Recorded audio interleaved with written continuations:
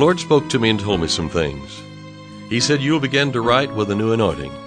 And through the music and through the singing as you minister forth, my anointing will flow out from you. Those who believe that and receive that anointing will be healed in their body. Financial need will be met. Harmony will come to the home. The yoke of bondage will be broken, because it's the anointing that breaks the yoke. I'm David Engels, and this is the Hour of Anointing.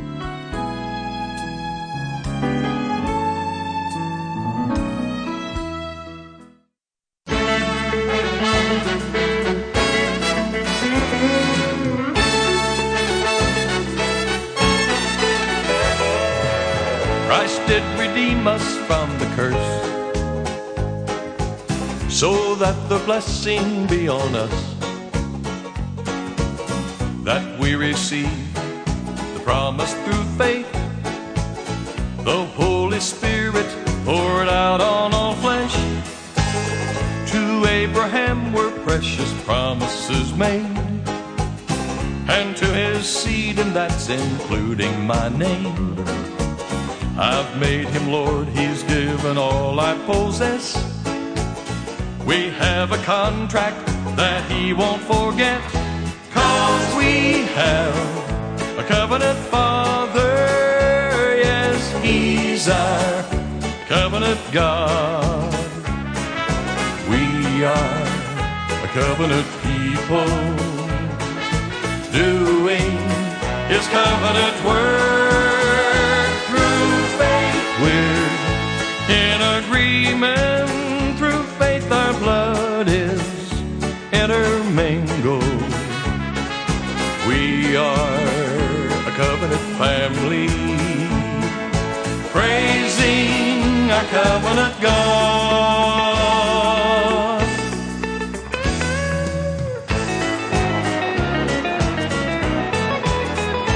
We're blessed in the city and the field,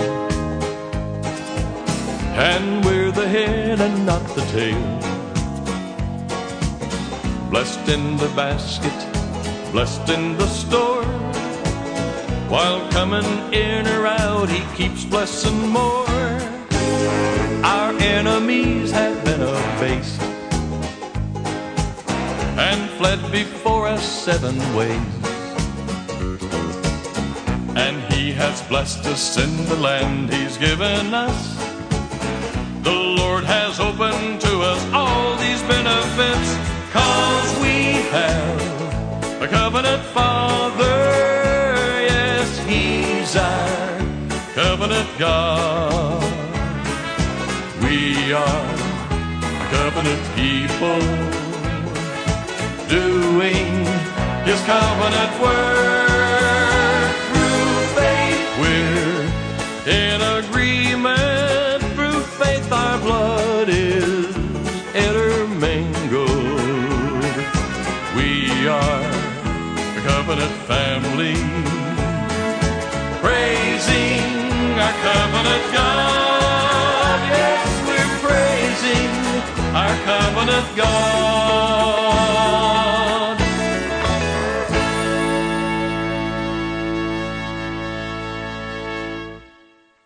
And praise God, we have a covenant Father. Covenant means contract, a contract Father. It's a contract that he made with us. He said in the Word of God, this book of the law must not depart out of your mouth, but you must meditate therein day and night, that you may observe to do all that is written therein, for then you'll make your way prosperous, and then you will have good success. Talking about prosperity, this is the Hour of Anointing. I'm David Engels. We're talking about prosperity today. Prosperity is received, not pursued. I want you to realize that wealth and riches do belong to the children of God. We are in God's covenant family. Don't be deceived about this. It may be one of the most powerful things that you'll ever learn, and a great help to you in days to come. Notice that Jesus said in the Scripture that this person shall receive 100-fold. In other words, we're going to receive 100-fold. And wealth and riches and prosperity belong to the children of God. But wealth, riches, and prosperity are not to be pursued. They are to be received. Did you get that? Wealth and riches and prosperity are not to be sought after. Jesus said, seek ye the kingdom of God. Seek it first, and his righteousness. They are not to be pursued. They are not to be the inner drive of your existence. Wealth and riches belong to you, but they're not to be pursued. Jesus said that they are received. Matthew chapter 6, and all these things shall be added unto you. You're to pursue God and him only. When God is first and foremost in your life, when your whole existence consists of following hard after God and being his instrument of ministry, his vessel to flow through, then you're going to receive, not pursue. Receive your hundredfold return. I want to point this out, that from the writings of Paul, the Apostle Paul, in 1 Timothy 6:9, we read these words, but they that will be rich fall into temptation and a snare, and into many foolish and hurtful lusts, which drown men in destruction and perdition. Now notice, they that will be, want to be, those that desire to be, those who seek to be rich, will fall into temptation and a snare. Remember, Jesus said in the 4th chapter of Mark that once the word is sown, Satan comes immediately and tries to take away and steal the word that was sown in their hearts. Mark 4 and verse 15. When Jesus listed here these 5 major devices of Satan, he wanted to draw our attention to show us to be on guard how Satan uses certain things to steal the word. He uses affliction. He uses persecution. He uses the cares of this world. He tries to draw us by lust into other things, and the deceitfulness of riches. One of the primary means that Satan uses to get the word out of the believer's heart, kind of work it out, is the deceitfulness of riches. Now some people think, well, I won't ever be deceived by riches because I don't have any. Well, if you're pursuing them, if you're going after riches, you're already deceived. The deceitfulness of riches, the pursuit of riches, is an instrument Satan uses to work the word out of a person's heart, and we can't afford that. We're to protect the word in our hearts and in our lives. When I began to discover that I didn't have to try to get prosperous, I began to fully realize who I am, what is mine in Christ Jesus.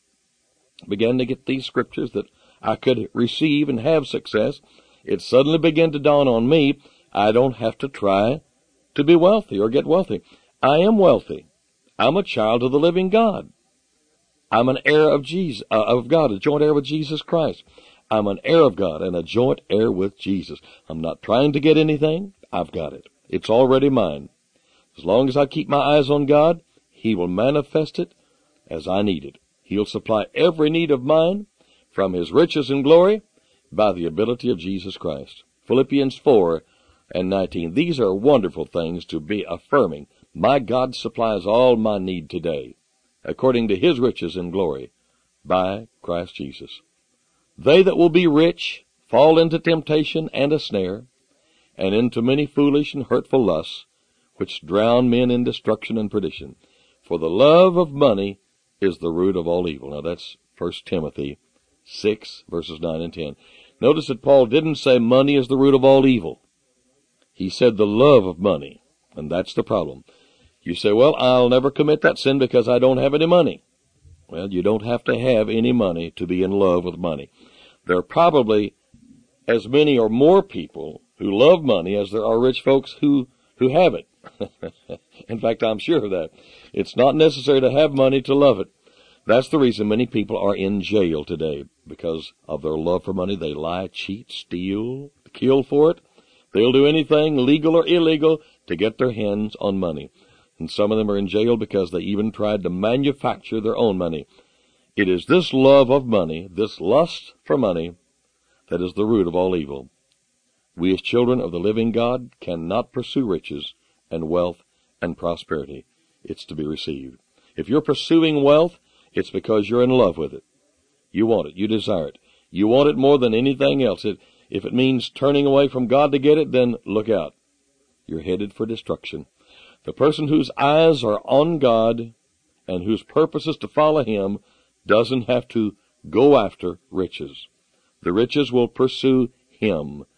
In Deuteronomy 28, verses 1 and 2, God tells us, if thou shalt hearken diligently unto the voice of the Lord thy God, to observe and to do all his commandments, all these blessings shall come on thee and overtake thee. You won't have to try to overtake riches. Serve God and let blessings come on thee and overtake thee. I'm going to prove to you from God's own word that he will give prosperity to those who seek after him and serve him. There's a difference between taking something and having something given to you. God will prosper you if you'll pursue him and not the prosperity. 1 Timothy 6 and 10, the love of money is the root. That is, the love of money is the root of all evil, which while some coveted after, they have erred from the faith. Some folks have coveted money and have erred from the faith. Paul said that. You know, there are a lot of people today who are coveting wealth and riches, and in so doing, they've erred from the faith. Did you know that? I'm not speaking against faith. What I'm teaching against is error. What I'm teaching against is deceit. I'm teaching against the things which have caused our priorities to become fouled up so that we've gotten the idea that the whole name of this faith walk is just to get. No, it's give. Man wrote a song one time, Bickley Reichner, good things happen when you give. You're not to develop your faith so you can get more things. You're to develop your faith to be an instrument of God to give, which while some coveted after, they have erred from the faith, and pierced themselves through with many sorrows. Be thou, O man of God, flee these things. What things? The love of money, the coveting of money, and follow after righteousness, right standing, godliness, faith, love, patience, meekness. These are the things we ought to be following after, the things of God, not money, not riches, not material things. If you follow after or pursue righteousness, follow after godliness, walk in faith, talk in faith, walk in love, follow and pursue patience and meekness, God will see to it that you have all the riches you can possibly use. You've been listening to The Hour of Anointing. To order David Ingles products, including music CDs and downloads, soundtracks, and songbooks, call us toll-free at 1-877-34-RADIO or visit us online at diministries.org. And while you're there, check out audio archives of past programs, including today's broadcast. Our mailing address is David Ingles Ministries, P.O. Box 1924, Tulsa, Oklahoma 74101. When writing, please include an offering for radio time along with the call letters of this station. Tune in weekdays at this same time for the Hour of Anointing with David Ingles. Go free in the name of Jesus. Go free in the name of the Lord.